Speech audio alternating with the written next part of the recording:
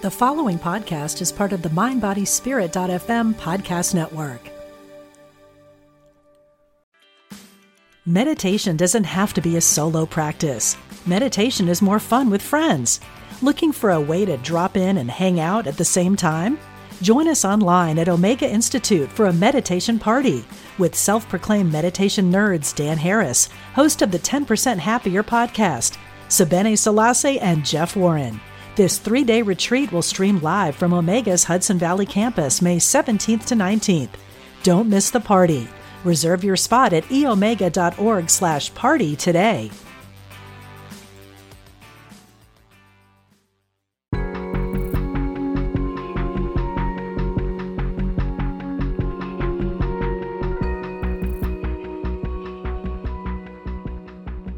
Welcome to the Change Your Thoughts, Change Your Life podcast. I'm your host, Nadia Dela Cruz, founder of the Wayne Dyer Wisdom Community on Facebook and angeltarot.org. My guest today is an author, speaker, coach, and reinvention architect. In 2014, he had a successful career, a beautiful wife, and was enjoying the finer things in life. He lost all of this after being arrested by the FBI for mail fraud.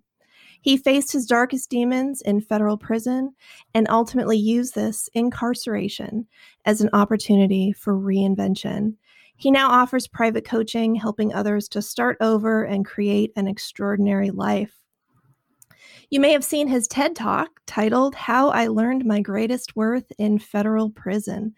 Craig Stanland, thank you so much for joining me today. Nadia, thank you so much for having me on. What an amazing, incredible introduction. I hope I live up to it. Well, you have quite a story, so I'm excited to bring this out and let people hear more about what you've learned in your life, because so many times we get our greatest turning points from our darkest moments, and you're certainly an example of that. Now, interestingly, you and I actually have a mutual friend who was my first guest on this podcast, Dr. Ken Harris. Why don't you tell us how you two met? So I think I'm so happy that you asked that question, because Ken is the author of the book Synchronicity, and Ken and I met through a synchronicity. And it was just, you know, and as Ken would say, you can't make this stuff up. He and his wife and I both love the same beach in Connecticut. Neither of us live in Connecticut, but we travel to go to this beach because it has an energy to it. It's something really special about it. So I'm walking along, very crowded day. I wanted a place in the shade just because it was really hot. And I never go to this particular spot on the beach. And I go there and there's this one little tiny spot. And I just asked this couple, I said, may I sit here? And they said, absolutely. And it's Ken and his wife. And Ken just talks to everybody. So we just start chatting. And he asked me, he says, what do you do for a living? And I said, I work at a gym. And he goes, and he looked at me a little bit sideways and he goes, I'm sorry, something's just not adding up for me. You just don't really seem like the type to work at a gym. And I said, well, life threw me a curveball. He was very respectful. He said, I'm going to leave it at that. And I felt so comfortable with him. And at the time, I was still so consumed by shame by what I had done. But I felt so comfortable with Ken that I said, you know what? Here's my story. I was arrested by the FBI. I lost everything. And we just became friends from that point on. And, I said to him, I said, boy, you know who you would like, I think you'd like Dr. Joe Dispenza. And he almost drops his phone and he looks at me and he goes, Judy, what's the name that I've been trying to come up with for the past day and a half? I've been trying to come up with that name. He goes, where did you come up with that name? I said, I was listening to Dr. Joe on my drive up to the beach today.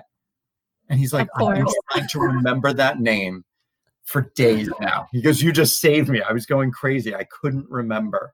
And it was just one of those things. Yeah, he loves Joe Dispenza. I saw a picture of him, I think, in the audience at one of his talks. He's been, as far as I know, he's been to a few of them. And I believe they're becoming friends. Very cool. Well, it's not just you. Dr. Harris gets stories out of everybody. Like, that's really what his book Synchronicity was about, is all of these, mostly on vacation too. I think it's because he's like really relaxed. He's in the zone, right? And he starts up these conversations with people and they just have these amazing connections. And like, it's always like a friend of a friend, or like, somebody he knew from childhood. And so, yeah, it's fantastic. I remember that being his number one piece of advice, is like, talk to everybody. He really has been just a mentor to me in that regard. Just his gregariousness and his openness and his willingness to talk to anybody, and the things that happen to him as a result of that is just evidence of the value of doing it.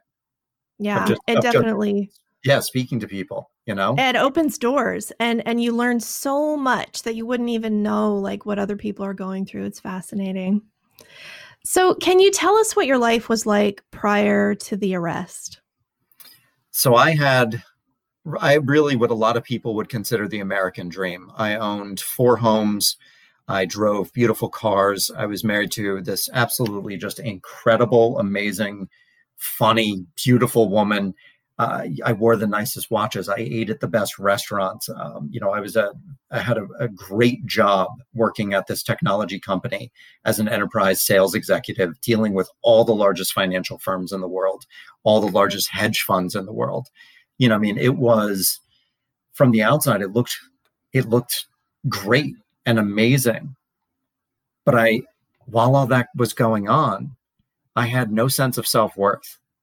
I never knew that I was enough.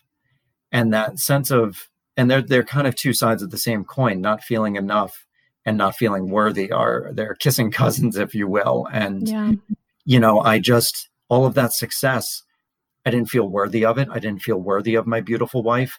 And, I tried really hard to fill that gap with all those nice things. And it was always chasing the external to try to fill myself up. So while everything looked really good on the inside, it was just a tremendous amount of turmoil. And it really, there was just a disparity in me, between the head and the heart. And it tore me in two. And that need to buy those things, to have an identity tied to those things, it grew so strong. And at the same time, what I was selling was becoming commoditized. So the margins were shrinking. So my paychecks were shrinking. And it was, this increased desire and the need to build up my identity and my sense of self-worth with decreasing paychecks. It led my mind to start looking at things differently. And I found an opportunity within our partner company's warranty policy, which I exploited for my financial gain, which led to my arrest. I think you put into words what so many people experience, of that always striving, but never feel like you're arriving, even though the external circumstances, everybody might look at you and go, wow, you have everything, like you made it, you did it, but you never really feel like you get there. There's not this satisfaction that comes from chasing after achievement and, having the title and having the job and having the money. So it's very brave of you, I think, to tell that story. And it's heartbreaking, but heartwarming too, to me, because I think that you're showing a side of humanity that not everybody talks about, but everybody feels, right? So many people, especially in our culture, the way we grow up, you want to get that A when you're in school. You want to get that degree. You want to get into the best school. You want to know the people at the top, right? So that you can get to the top too. But are they happy, right? Is that bringing them joy? And so there is this inner turmoil of so many people trying to fill that void, and people do it with many different ways. So, breaking the law to try to get some money is maybe, I hate to say it, but maybe one of the lesser ways of actually trying to get that edge up on feeling like life is, you're getting buried in life, right? And I love what you were saying in there, and something so we're trained to go after these things. And I think the trap that we get into is I think for a lot of people, it could be the, the 6-figure mark, hitting that 100K this is, and I was guilty of this, but it was when I make 100,000, I'm going to be happy. You hit that 100,000 and I was happy for a little bit and then it fades. And it's like, well, why did that fade? Well, what happens when I hit 200,000? Then I'm going to be happy. And it's always just that carrot on a stick. I really refer to it as running on a treadmill, trying to catch the horizon. Yeah. It's just never when we seek that inner fulfillment from things that are outside of us, whether it be money, whether it be materialistic things, even honestly in our relationships, if we're seeking things outside of ourselves and chasing, it will never be enough. It's always a moving target, right? So if you're extrinsically motivated, it's always a moving target. You're always chasing after something and you get that hit for a while, like, oh, yay. And then it's like, you go back to your baseline. Ram Dass talked about that as the new car syndrome. Like when you get a new car and you're like, oh yes, it's fantastic. And it feels so good to drive it. And then that first squeak, right? That first squeak, and it's like, oh no. And now it becomes a source of stress instead of like a source of joy. Like it's so temporary. It's so temporary. There's a great story. I believe it was, there's Tony Robbins was sitting in this room with a bunch of billionaires. And, one guy was worth, let's say, I think 10 billion. And somebody else was worth 4 billion. So, I mean, he's still very wealthy, but the other guy is, 2.5 times, a multiple of 2 more. And the $10 billion guy just bought a new jet. And the $4 billion guy also had a jet, but his jet was not nearly as cool as the 10 billion guy. And it became a source of stress. And he was just miserable. And Tony Robbins is telling the story of just watching this guy be absolutely miserable that his private jet isn't quite as cool as this other guy's. And I think that is just such a testimonial to how easy it is to get caught up in this stuff. Yeah. Like there's no end to it. Like even if you had $1 billion, there's somebody who has $2 billion. And, it would be funny if it wasn't causing so much personal suffering, right? Because, okay, maybe it's hard to feel sorry for the billionaires, but what about the guy who just made 100,000 and like now all of a sudden he's feeling like, oh, I'm still not good enough? Then that's sad. Like that's sad because when are we ever supposed to feel okay about ourselves? So I love that so much of your message, and we're going to get into that more, has to do with your discovery of self-worth. But why don't we go to the next step, which was walk us through what happened when the FBI ultimately tracked you down. So that was actually October 1st, 2013. The FBI had tracked me for quite some time, but they didn't realize that I had started a new job and that I was now, on my old job, I used to work out of my home. They didn't know that I had this new job and that I had driven from our home in Connecticut into New York City. And I was in my office. So I park my car in the garage. I go up the 37 floors. I start unpacking my laptop bag for the day. And I put my cell phone on the desk. And I noticed that I have one missed call. And I said, well, that's weird. The phone was on me the whole time. I didn't hear it ring. It's a private number with a voicemail. So I listened to the voicemail, and it was the following. Mr. Stanland, this is Special Agent McTiernan with the FBI. We are at your residence and have a warrant for your arrest. You need to call us and come home immediately, or we will issue an APB with the federal marshals. That's how I found out that I was being arrested by the FBI. It was... you could tell that I have that voicemail memorized. That is just so ingrained in my brain because of the emotions that came with it. My heart fell to my feet. I had trouble finding air.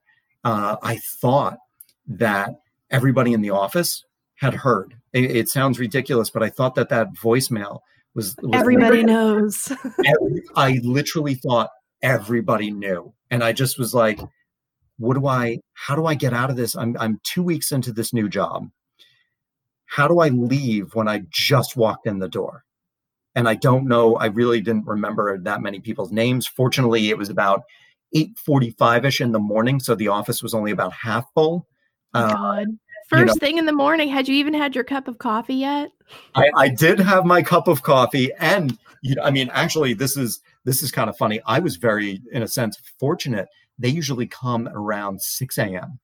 is my understanding. So for some reason, they slept in or whatever it was. They raided my house much later than they normally do that. They were running late. Well, it could be. I later found out, and I don't want to fast forward, but I think it's relevant.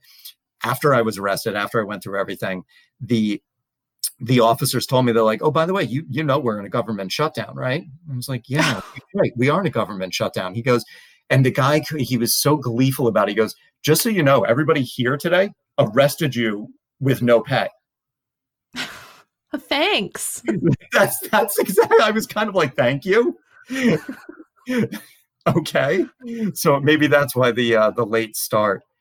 But it was sheer terror. And to your point that, when you were laughing and saying everybody knows, when I went to go get my car in the parking garage, I told the guy that I'm going to be, 8-9 hours, and here I am 10 minutes later picking it back up. And I was like, he knows. Everybody knows. It was just this scarlet letter of shame. And I was, in a sense, very fortunate that I had that. It was about an hour drive to get home. And I was really lucky about that because I could call my father, let him know what's going on. I could secure representation. I don't have a criminal attorney on file, but I did own 4 homes. So I had a real estate attorney. So I called them up and said, do you know anybody? And they're like, wow, do you know we actually have a white collar attorney who works out of our office, who rents space in our office? Synchronicity. Like, put me in touch with them. So I was able to secure representation. But it was the longest drive into sheer unknown terror because I didn't know what was going on. I called my wife. She didn't pick up for about 6 or 7 rings. And those were like some of the most excruciatingly long rings that I could ever imagine. And when she did pick up, the pain and fear in her voice, she said, Craig, what's happening? And I couldn't tell. I didn't even know what was going on. But I later found out, A, it's scary to have the FBI going through your house, but B, when the FBI comes, they come prepared. So when they knocked on the door, my wife obviously had no idea who it was. She and our little Westie, go to the door to greet whoever's there. Hello. She opens the door to about 15 federal agents with assault rifles, pistols, and shotguns aimed at her face and her chest. Oh my God. Yeah. So that's kind of overkill, guys. FBI, just saying. Anybody listening? It's funny. Most people do have that reaction. And I defend the FBI because yes, they did research on me. And they could see that I'm, not a menacing guy. They could see that I didn't own any guns, but they don't know if I own a gun illegally. They don't know when they come in, they don't know what the person's state of mind is. And if they're going to harm themselves or harm their family as a last ditch effort. So I get it, but I will say that I defend them for that because they just don't know what they're coming into. It wasn't like a violent crime that you were being arrested for. And so you'd think that their level of weaponry might come down a notch. Like, I understand maybe one guy needs to have a gun, but 15, that seems like a lot. It's a small army. It is a small army. And so did your wife know why they were coming? Did she have any idea that this was going on? No, she didn't know that they were coming. She knew that I was doing something. And, she would say, are you sure this is okay? And I would just wave her off and say, it's fine. Stop asking me. And I knew what I was doing was wrong. And I blatantly lied to her, and I lied to her every single time that she asked. And I feel absolutely terrible about that. And it was, quite honestly, I was too afraid to admit the truth. I really was. I knew what I was doing was wrong, and I was too afraid to admit it. Yeah, that's really hard. I mean, and you obviously loved her very much. And so it just sounds like you got caught up in all of this, like, I'm going to provide for our family. This is going to be okay. And I'm sure everybody tells themselves, oh, I'm not going to get caught, or it's not that big of a deal. Until it happens, then you're like, what do I do now? Right. You nailed it on the head in the sense of, I did at first. It was when I first did it, my crime was a series of choices, and it involved me hitting the enter button on my laptop, hitting the mouse to perpetuate the fraud. And the first time I did it, my heart told me that this was not the way to go, that this was wrong. Don't do it. And I ignored that voice over and over again. And I didn't at that time. It's so weird to say, but I didn't know it was illegal. And it wasn't, I knew it wasn't right, but I didn't know what law it would fall under. And I didn't see it as being illegal because I didn't know what law it fell under. However, when I did a quick calculation in my head where I realized that the fraud had exceeded the $1 million mark, my heart squeezed on itself like it was having a heart attack. And it was like, this now is something really, and you like I said, you nailed it. It was so big and so caught up, and it hurt, but I didn't stop, and I didn't know how to stop. And it was just, looking at it now with hindsight, it's so easy to look at it, but it was just, it's like, what was I thinking? And it just was everything that you said. It was like, I'm not going to get caught. It's okay. It'll be all right.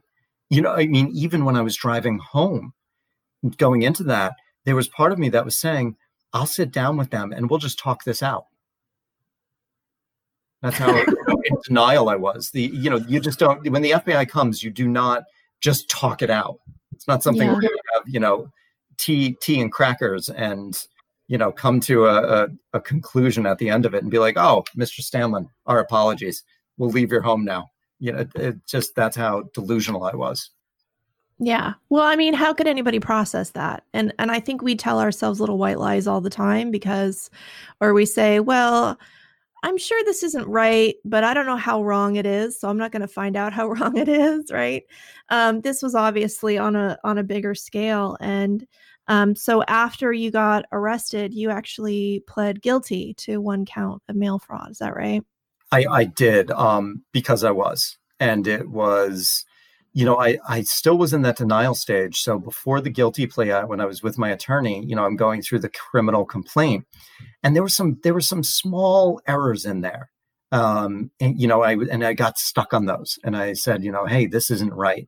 Well, this isn't right. We should fight this. And my attorney was like, doesn't make a difference. Like, you are, I'm sorry, but you're guilty. And it just, it took me a little while to really admit that. And that was one of the hardest things, so many hard things going through this, but one of the hardest things was going into that courtroom and, how does the defendant plead guilty, Your Honor? That short sentence is one of the hardest things to say. There was more shame attached to that, right? So much. From the moment of the arrest, it was just a shame spiral, and that just added to it. It really did. I feel like regret makes sense. Like, gee, I wish I had made a different choice. But shame just destroys you from the inside out, right? Shame is just poison to your mind and body.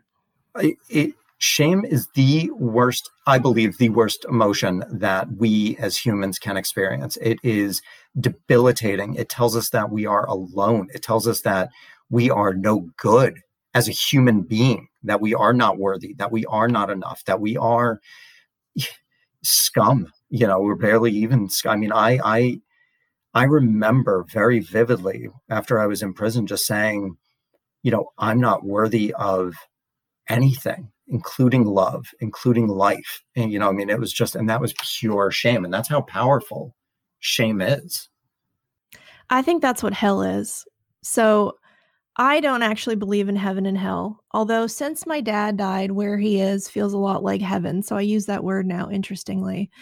But I think hell is something that we make for ourselves. And that to me sounds exactly like hell. I love the fact that you just drew that parallel. I called it purgatory.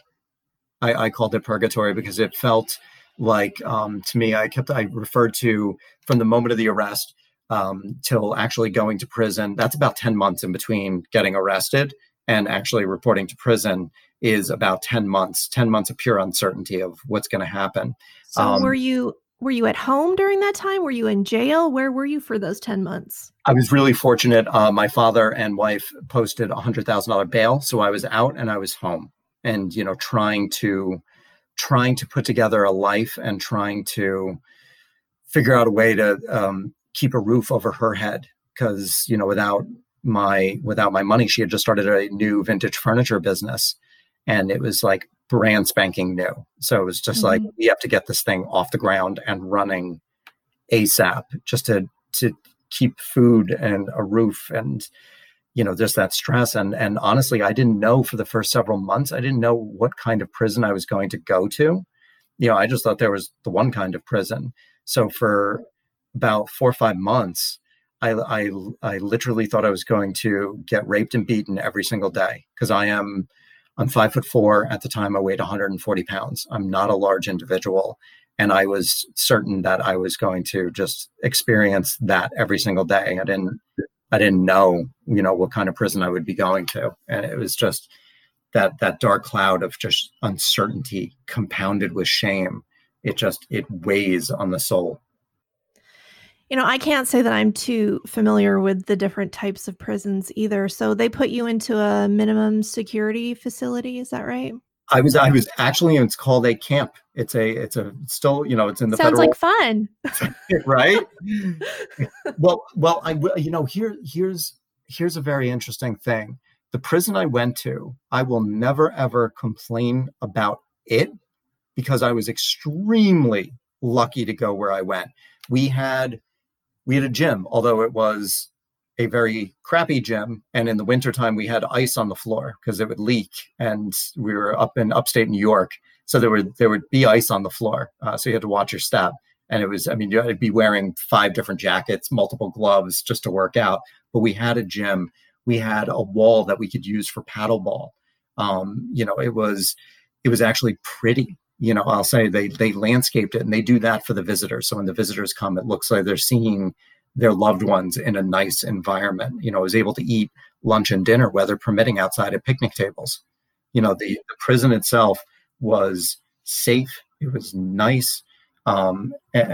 It's just the loss of freedom and the mental prison that I put myself in. And then, above the camp level, then you go to minimum security. And then you're going to be more with the, you'll start dealing with the child molesters, the gang members, violent drug offenders. And then you go to a medium security facility where you're going to have your murderers and your rapists. Then you go up all the way to a penitentiary to high security. And those, are the worst, really, offenders. What's worse than murderers and rapists? I'm afraid to ask. It's, I guess, the serial ones, it's just the hardcore, I think it's called ADX, which is out in California. And I think that's, where the Unabomber is, where Timothy McVeigh and that ilk. Okay. Wow. Well, that was an interesting education. So, did they have you in a cell then? Was it a room? What were your accommodations like? They looked like cubicles in an office. So we had no door. It wasn't a cell. They were cinder block walls that were about 5 feet high or so. And I would say they measured about 8 by 13. And it was a bunk bed. So I had a bunkie. We each had a very small foot locker. I had a couple hooks on the walls where we could hang our things. We had these little plastic stools that looked like mushrooms. And, it was very sanitary, very, very purposeful. Couldn't decorate it with anything to personalize it. It was just very, very cold. But not having a cell door, huge Yeah. thing. Because when I first got to prison, when I had to check in, most camps are next door to a higher security facility. So my camp was next to a medium security facility. I actually had to check in at the medium security. So I was in the catacombs of this frightening facility. I mean, just absolutely scary. And they did, it was just for a short time period, but I was locked in a cell when I was there. And that's just, it's really hard to describe the sound of a prison cell door closing behind you is really, it's the finality of it. The visceralness and rawness of it is just, it shoots right through you. I mean, that sounds terrifying. And, I'd like to say that you going into federal prison was rock bottom, but sadly, you describe your rock bottom as actually something that happened while you were there, which was a recurring vision that haunted you for 4 months. It's so painful to hear this, but I think it's important for people to know where you're coming from. Yeah, and I'd like to share the story, and I'd like to rewind just a little bit. It was, so here I am in prison. The voice that told me not to do it, I ignored it over and over again. And all those choices that I made, my fraud went on for about 10 months. So I probably made a couple thousand choices. And every single time that I made those choices, the voice said, don't do it. I ignored it every single time. By the time I got into prison, I ignored that voice for so long that it disappeared. And that's a really scary feeling to not have that inner voice. I could feel my heart just completely close and lock up. So I was feeling that and the shame that goes along with that.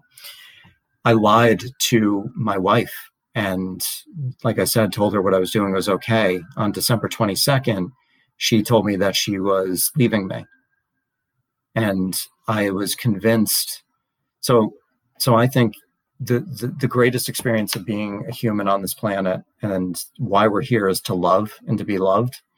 And I think that's the pinnacle of the human experience. And because of all that shame and the pain that I had caused her, I truly believed that I destroyed the greatest gift that we have of being alive, love. So I had that on top of everything else. And then there was a third thing that happened.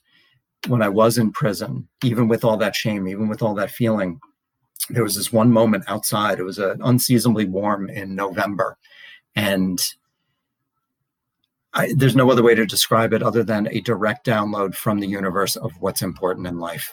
And it was just friends, family, connection, courage, gratitude, joy, all of these beautiful intrinsic things that do not cost a penny. I felt it. I felt what was important. And it was like, and I not a religious guy, but I looked up at the sky and I said, thank you, thank you, thank you. I will not F this up. But then I realized that I was in prison and I still had all that shame and I didn't feel worthy of that download. So now I know the secret to life and what's important, but I'm not worthy of it. I destroyed the greatest gift that we have as humans. All of that culminated into this vision that first started when I started to meditate. I started meditating in prison. I always wanted to, but I always said I didn't have time. It's really not an issue in prison. There's an abundance of time. So I started my practice, and it was good in the beginning. But then, with the culmination of those three things, my monkey mind just showed me this vision of what my own suicide would look like. And at first, I just pushed it aside. I said, no, that's, whatever. Don't think about that. And then the monkey played it again, and then played it again, and played it again. And it was me walking into one of the basements in one of the homes that I own. And I'm wearing a black hood over my head. And even though I'm wearing that hood, I know it's me. I can just feel my resignation, my shoulders are rounded, and it's just the weight of the world is on me. And I sit in this wooden chair that's next to this window that's just covered in filth. And all of a sudden I pull out this gun, and I have no idea where it was hidden. And I put the gun in my mouth. And to this day, telling you right now, I can taste the linen of that hood and I can feel the cold steel of the barrel in my mouth. And I pull the trigger. And I tell you, I can feel the bullet exit through the back of my skull. And I'm watching this movie play and I can actually see fragments of my skull and my brain on the wall behind me, just slowly dripping down, and my body just falls forward. That vision played every second of every single day for 4 months straight. It was driving me absolutely insane, to the point where when I went to sleep at night, I would beg. It's funny, I just said I wasn't a religious guy, but I was praying. I said, please, God, kill me in my sleep. Please make it stop. Please make it effing stop. Please. And every single morning I woke up, I was disappointed when I saw the light of a new day and the vision started up again. And I could not shake it. And that's when I began to plan how I was going to kill myself. That is truly horrific. And thank you for sharing something so personal.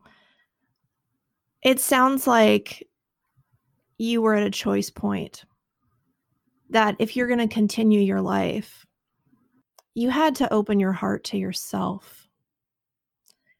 And like you said, connection is everything. And you said that you had destroyed the gift of life, of love. But I would argue that you didn't, because love isn't from one person to another.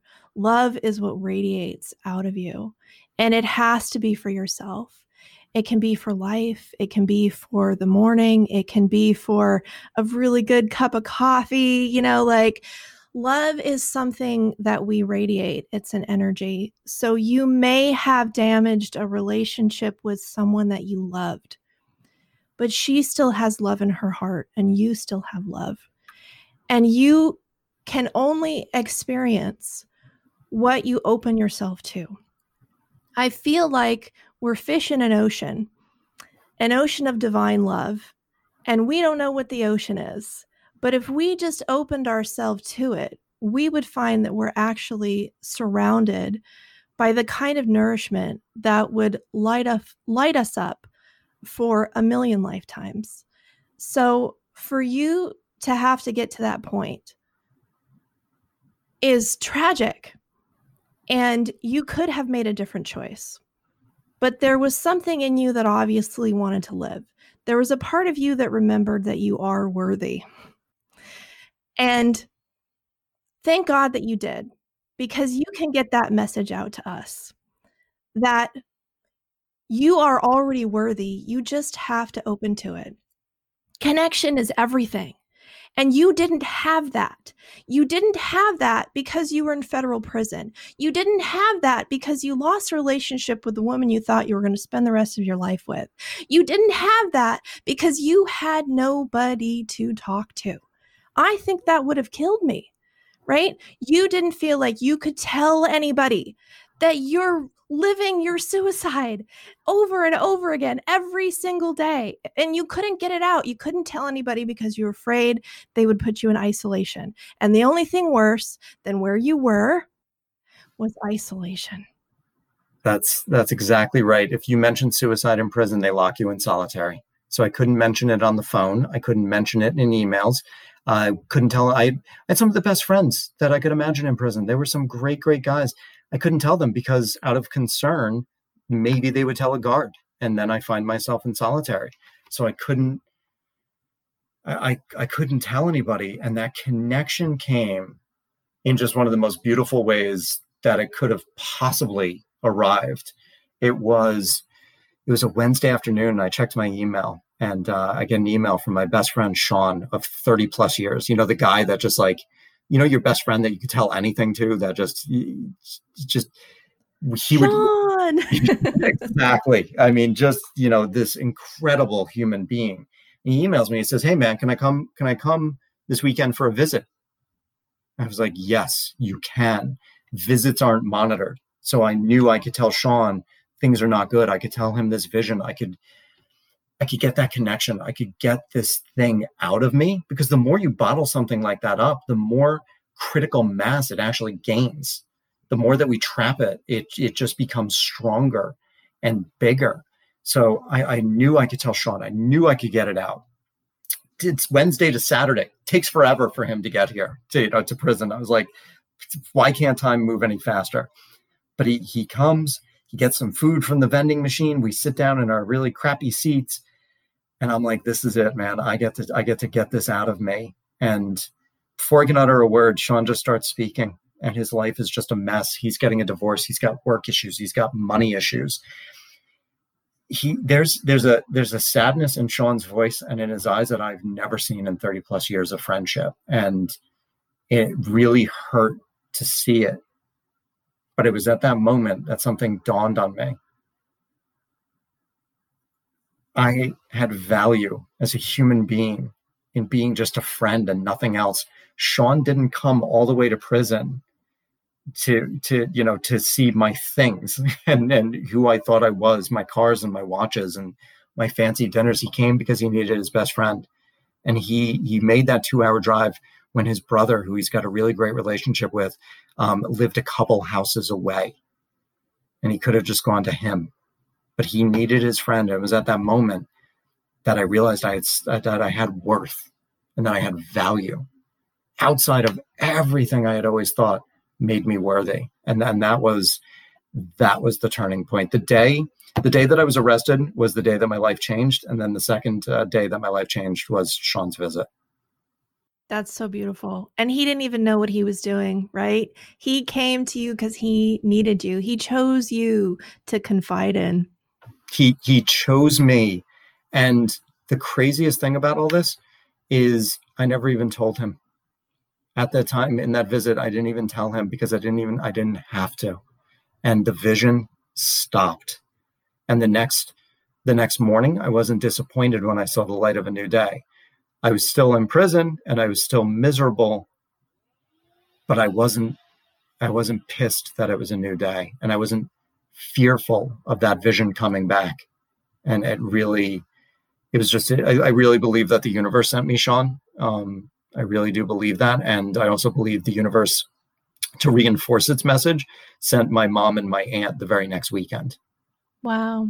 Yeah. And I think that was just I don't think the universe would actually talk this way, but this is the funny way that I put it. Hey, dummy, here's a reminder. Your mom and aunt are coming.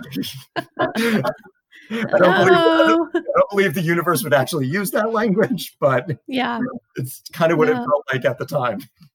There's a lot of funny memes online of like spirit guides and guardian angels of like, I sent you like 5 messages and 3 signs, and why aren't you getting, like, they're so frustrated with us. I think that's pretty funny. Yeah, but oh wow, thank God for Sean. And it wasn't just him because you opened to it. You could have just plowed ahead with what you wanted to do and not paid attention, but there was something in you. There was a space for opening that you noticed how he was feeling. You noticed the difficulty he was going through and changed direction. It's so funny. I've never really even put that together, that I was just open to that. It really was, my friend is hurting and he needs me. And I just, everything just shed at that point. It really did. It was like, my Sean needs me. How can I help?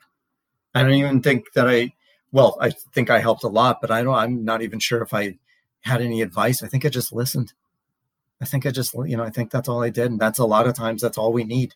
It's just to be seen and to be heard. Mm-hmm. Now, you said that shame is a prison cell and vulnerability is the key. And I love that quote. I think that was from your TED Talk. And that makes me think of Brene Brown, who is famous for talking about vulnerability. She has so many great quotes on that. I'm gonna read one here. Vulnerability is not about fear and grief and disappointment. It is the birthplace of everything we're hungry for.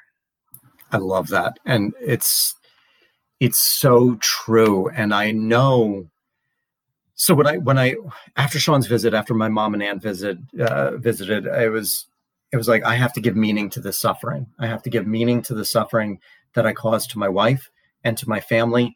I still was very much struggling with self-worth and shame, but I knew I had to give some meaning to the suffering I had gone through, but I wasn't quite at the point of allowing myself that. I knew it was there, but I wasn't really comfortable with doing it for me yet. And I knew that there was going to be just so much. I could feel the weight of the stigma of being a federally convicted felon for the remainder of my life. That title doesn't go away. There's no expiration date on that. I will have that till the day that I die. And I knew that if I didn't do something about that, if I didn't own my story would own me for the remainder of my life. And that would turn into, I believe, into just regret and bitterness. And I would just be a cranky old man, of just living a life of regret. And I had to own my story. And the way that I own my story is by having these conversations and being open and being vulnerable. And, it's not the easiest thing to tell the story of that vision and planning to kill myself. But I feel that because I went through it and I am where I am now, that I have an obligation to, because there's somebody out there who feels right now how I once felt. And I feel that I have an obligation, and that's that vulnerability. And that's that everything that we're hungry for, that Brene Brown said, is on the other side of that vulnerability. And she couldn't be more right. I contend that our most personal stories are also the most universal.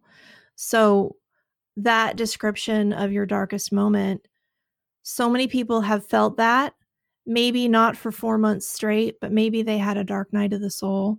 Being human isn't easy, and we go through a lot, and we have to keep finding our way back to ourselves. So thank you for being vulnerable and for showing us how valuable it is, and how, if you didn't tell your story, you'd either be hiding it or running from it for the rest of your life.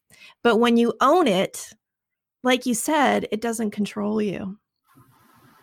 It doesn't control me. And I'll give an interesting example of that is when I first got out of prison, and, I was starting to date, and, people would ask me, so what's your backstory? Or what, very common things on a first date.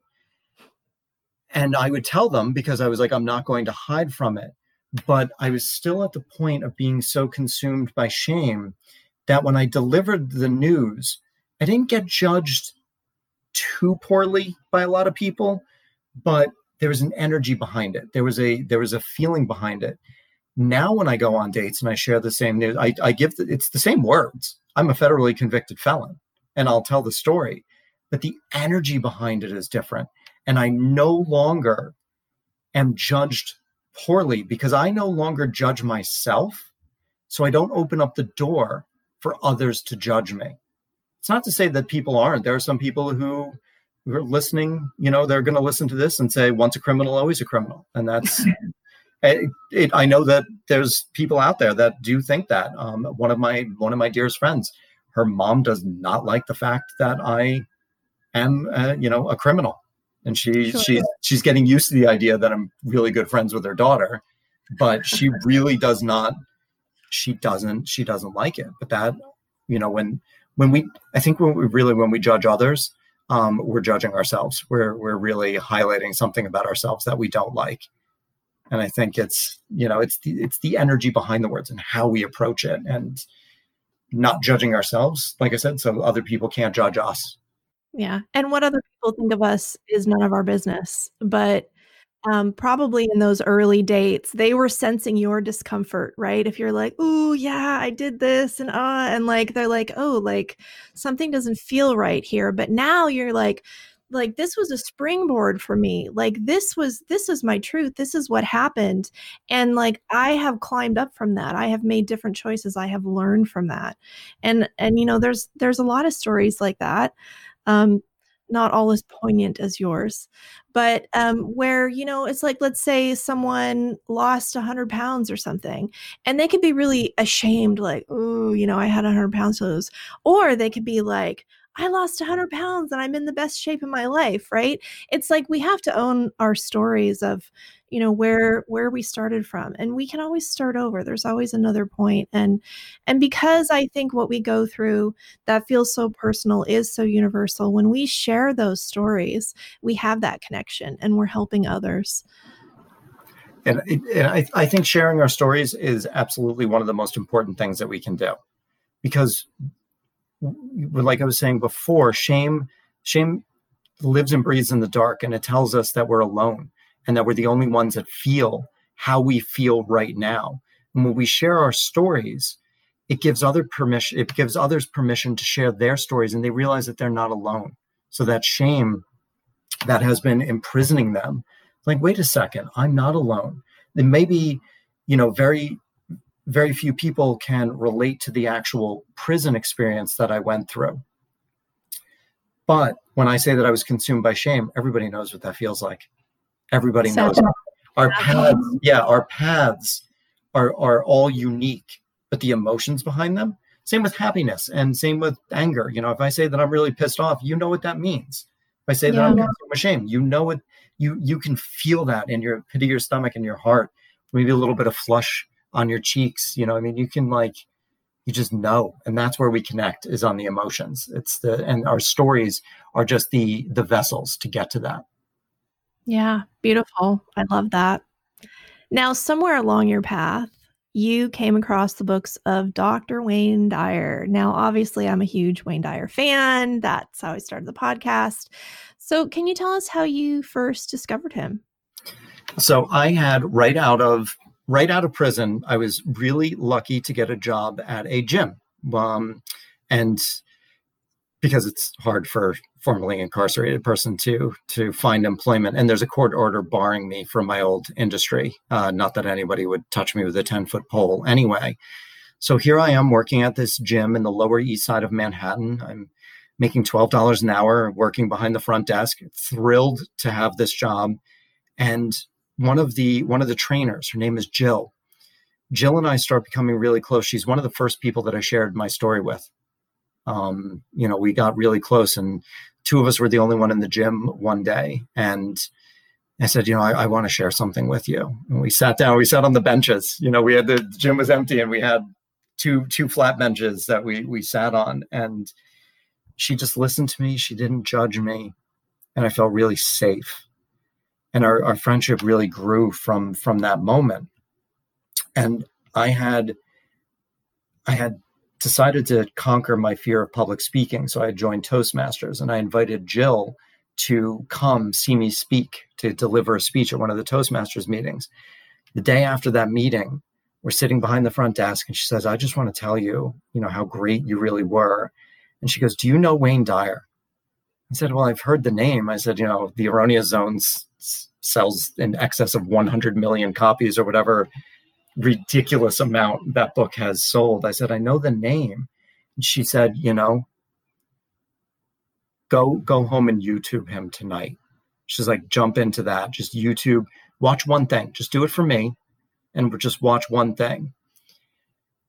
One thing just turned into, I can't thank her enough, because I really went down the Wayne Dyer YouTube rabbit hole of just watching. I'd finished one, and I'm just hungry for the next one. And just, and I really jumped into his world.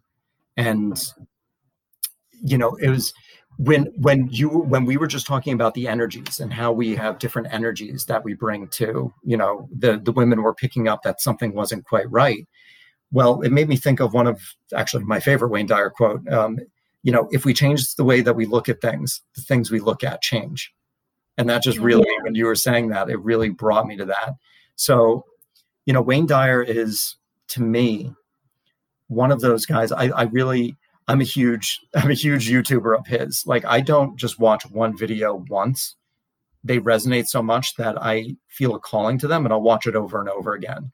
I've watched I believe it was when he was at Salesforce.com, when he was sitting in the chair. He had tweaked his back, and they had to bring a chair on stage, which was unusual. He was usually on his feet. Yeah, usually on his feet. I mean, that was a strange thing, and I've watched that one 10 to 12 times.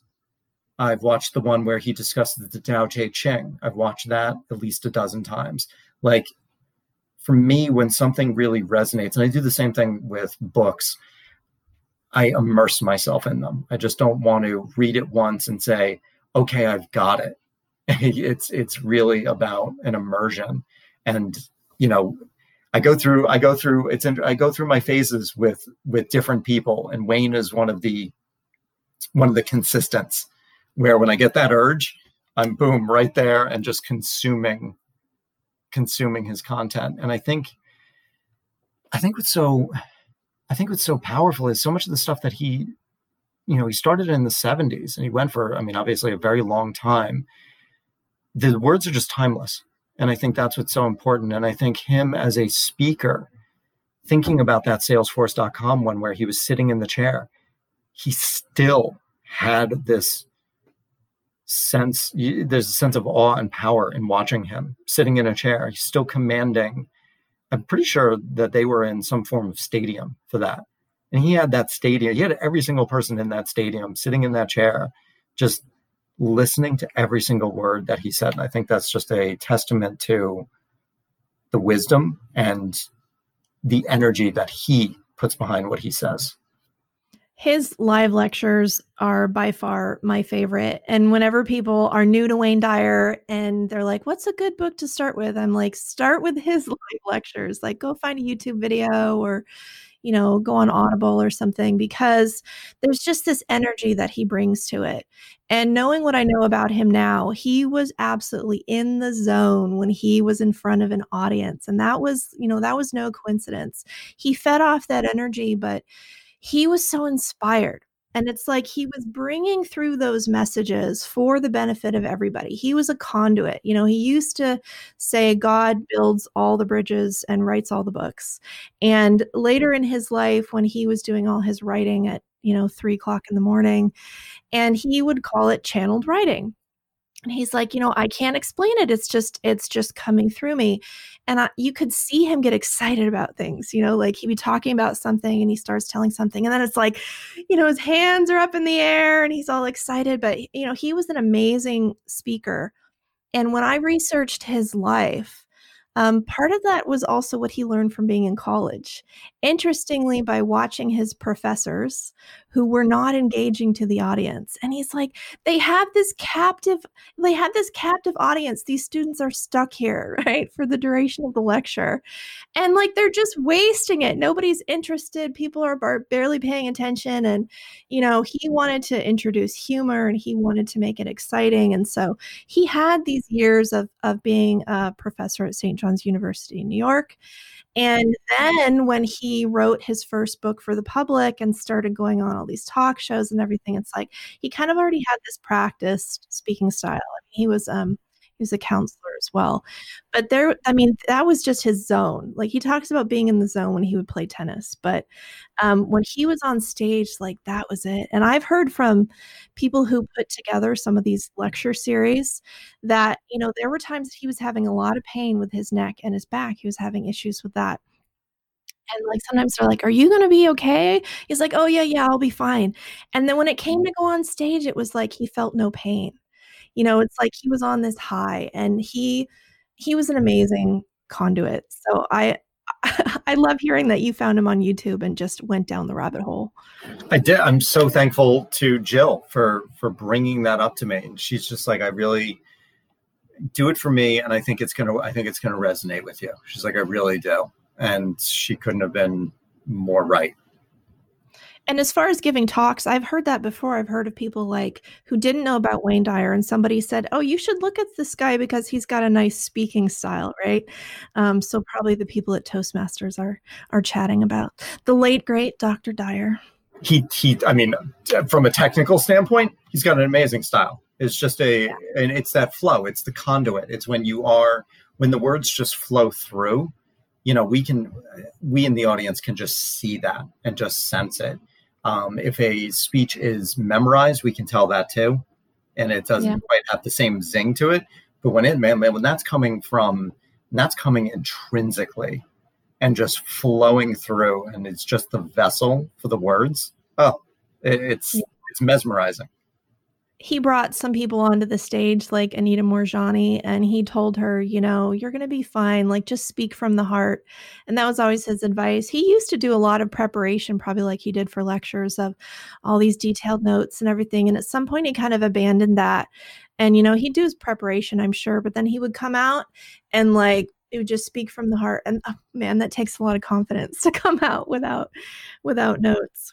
And he would also, some of those lectures are, they're in excess of an hour, speaking from the heart for over an hour and straight through, not missing a beat, keeping everybody on the edge of their seat. That's a gift. That's a real gift.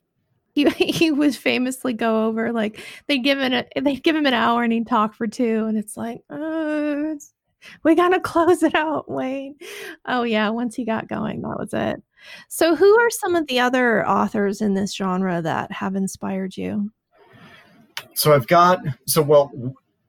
Wayne Dyer inspired me to read Lao Tzu, Tao Te Ching. I have it on my desk right now. I read a couple passages out of that every morning. I'm also a huge fan of the Bhagavad Gita. I think that is just a beautiful, and just the lessons in that. It takes me a little bit to get through it, and takes me a little bit I'm not going to pretend that I understand it all that well, but it's the parts that I do are powerful. I love, it's funny, I'm going very old school right now, but I think some of these are the foundation for everything that we now learn. I think all the world's wisdom was basically written thousands of years ago, and we are all just kind of recycling it through our own experiences. And so I'm a huge also fan of Marcus Aurelius' Meditations. Stoic philosophy has been a huge influence to me. Going up a little bit more modern, all the way to 1903, I'll go As a Man Thinketh. James Allen has been absolutely huge for me. My friend Kamal Ravikant, he has a book. He's got 3 books, but 2 of them really changed the trajectory of my life. It's Love Yourself Like Your Life Depends Upon It and Live Your Truth. Fantastic titles. Oh, they're so beautifully written and just so powerful.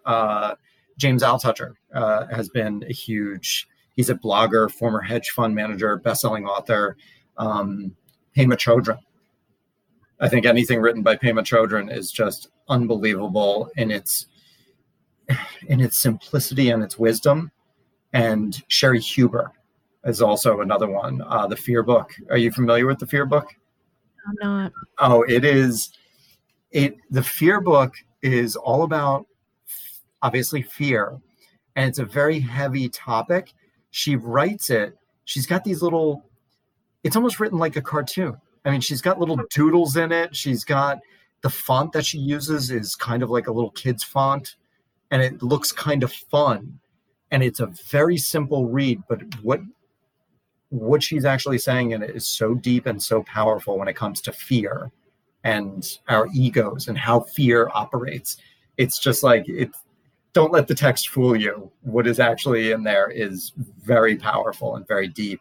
But off the top of my head, I think those are, I know I'm missing some. Oh, Stephen Pressfield, The War of Art and Turning Pro. Also, just I'm an great references, and there will always be more, right? Always be more. I know I'm missing some. We'll get off this podcast, and I'm gonna go, oh my God, I forgot one of the biggest ones. Well, come into the group and share a list of your favorite reads. I know people are always looking for great inspiration, and Wayne Dyer was famous for reading so many books and synthesizing that information and bringing it to us. So very much in support of all the different authors and ancient wisdom from around the world. I love it. Now, you are currently working on getting your memoir published titled The Blank Canvas. How's that going? It is going really, really well. And I'm going to jump into that in a second. I did just remember one of the books that I can't believe, because this was read it first in prison, and it was a game changer. Man's Search for Meaning, Viktor Frankl. Oh yeah. That's a classic. That's just so powerful in its shift of perspective. I'm happy that I remembered that one, because that is great one. That is one of the most important books that I've ever read.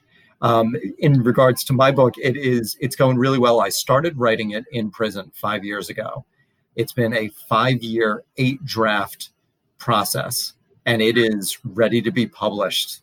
So I'm in the middle of a Kickstarter campaign right now. It's going to end on September 4th, and I'm raising funds to professionally self-publish it. So the cover design, interior design, manuscript evaluation, the copy editing, the proof editing, getting it onto Amazon and Barnes & Noble, getting it copyrighted, the ISBN, everything. It's getting all that stuff. So I couldn't be more thrilled to be at this point with it. It was, can I share a story about when I first started writing it? I think is really the motivation behind it. So when I started writing it in prison, I was writing about the arrest. I was writing about my wife leaving me, and these things had only just occurred.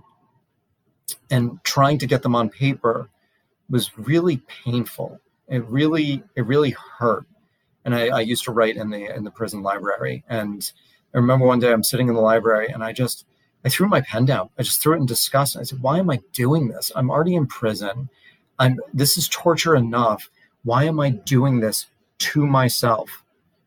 Well, remember I said that voice had disappeared? Well, the voice came back, and I knew I had to write the answer down. So I flipped my journal to an open page, and I wrote the answer down. And that answer was to help one person.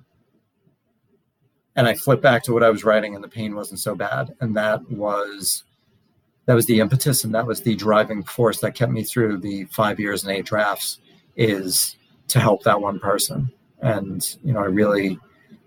I really think it has the power to do that. And I really wanted to reach that one person who does feel right now how I used to feel. That's a great motivation. And I'm sure that people are going to be moved by your story. And when your book is out, I'm sure people are going to love reading that as well. So I look forward to that coming out. So next year, we're looking at release? Early next year. That is, knock on wood, everything goes well with the campaign to raise the funds.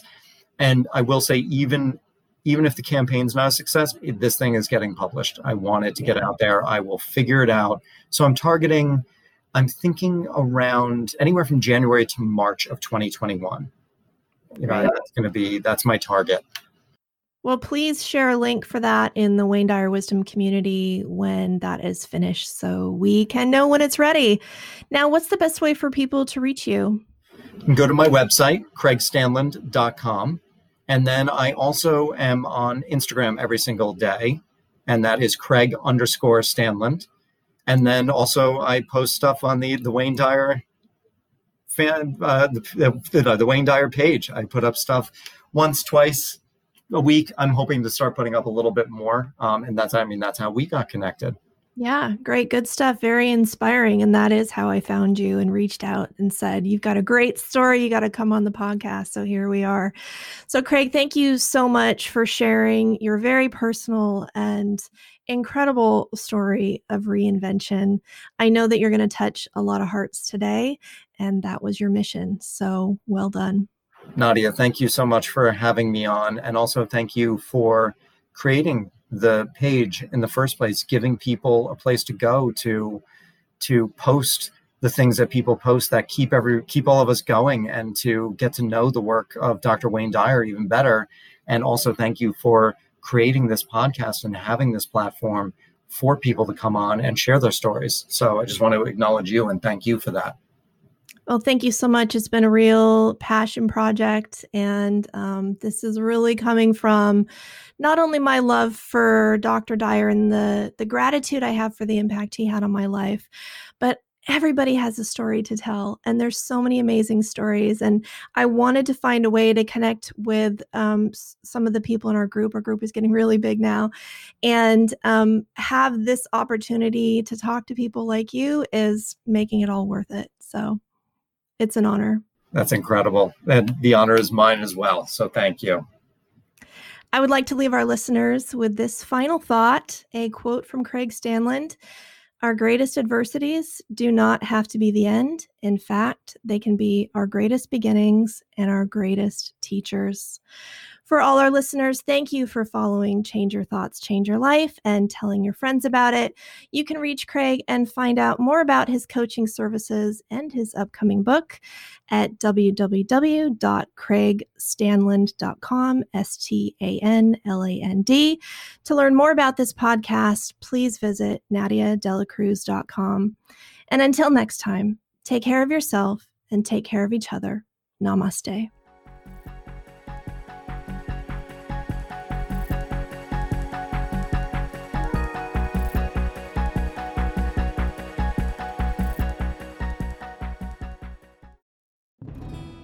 Hello, I'm Dr. Stephen Farber, and I am an author, teacher, psychotherapist, and shamanic practitioner. On my podcast, Healing for Your Soul, I welcome some amazing guests and introduce you to some healing techniques like earth magic, working with nature and animals, and really getting to the heart of what is keeping you stuck. I want to help you deepen your spirituality and let go of blocks that are holding you back. Let me help you in this journey called life. Part of the mindbodyspirit.fm podcast network. Subscribe and follow wherever you get your podcasts so you don't miss an episode.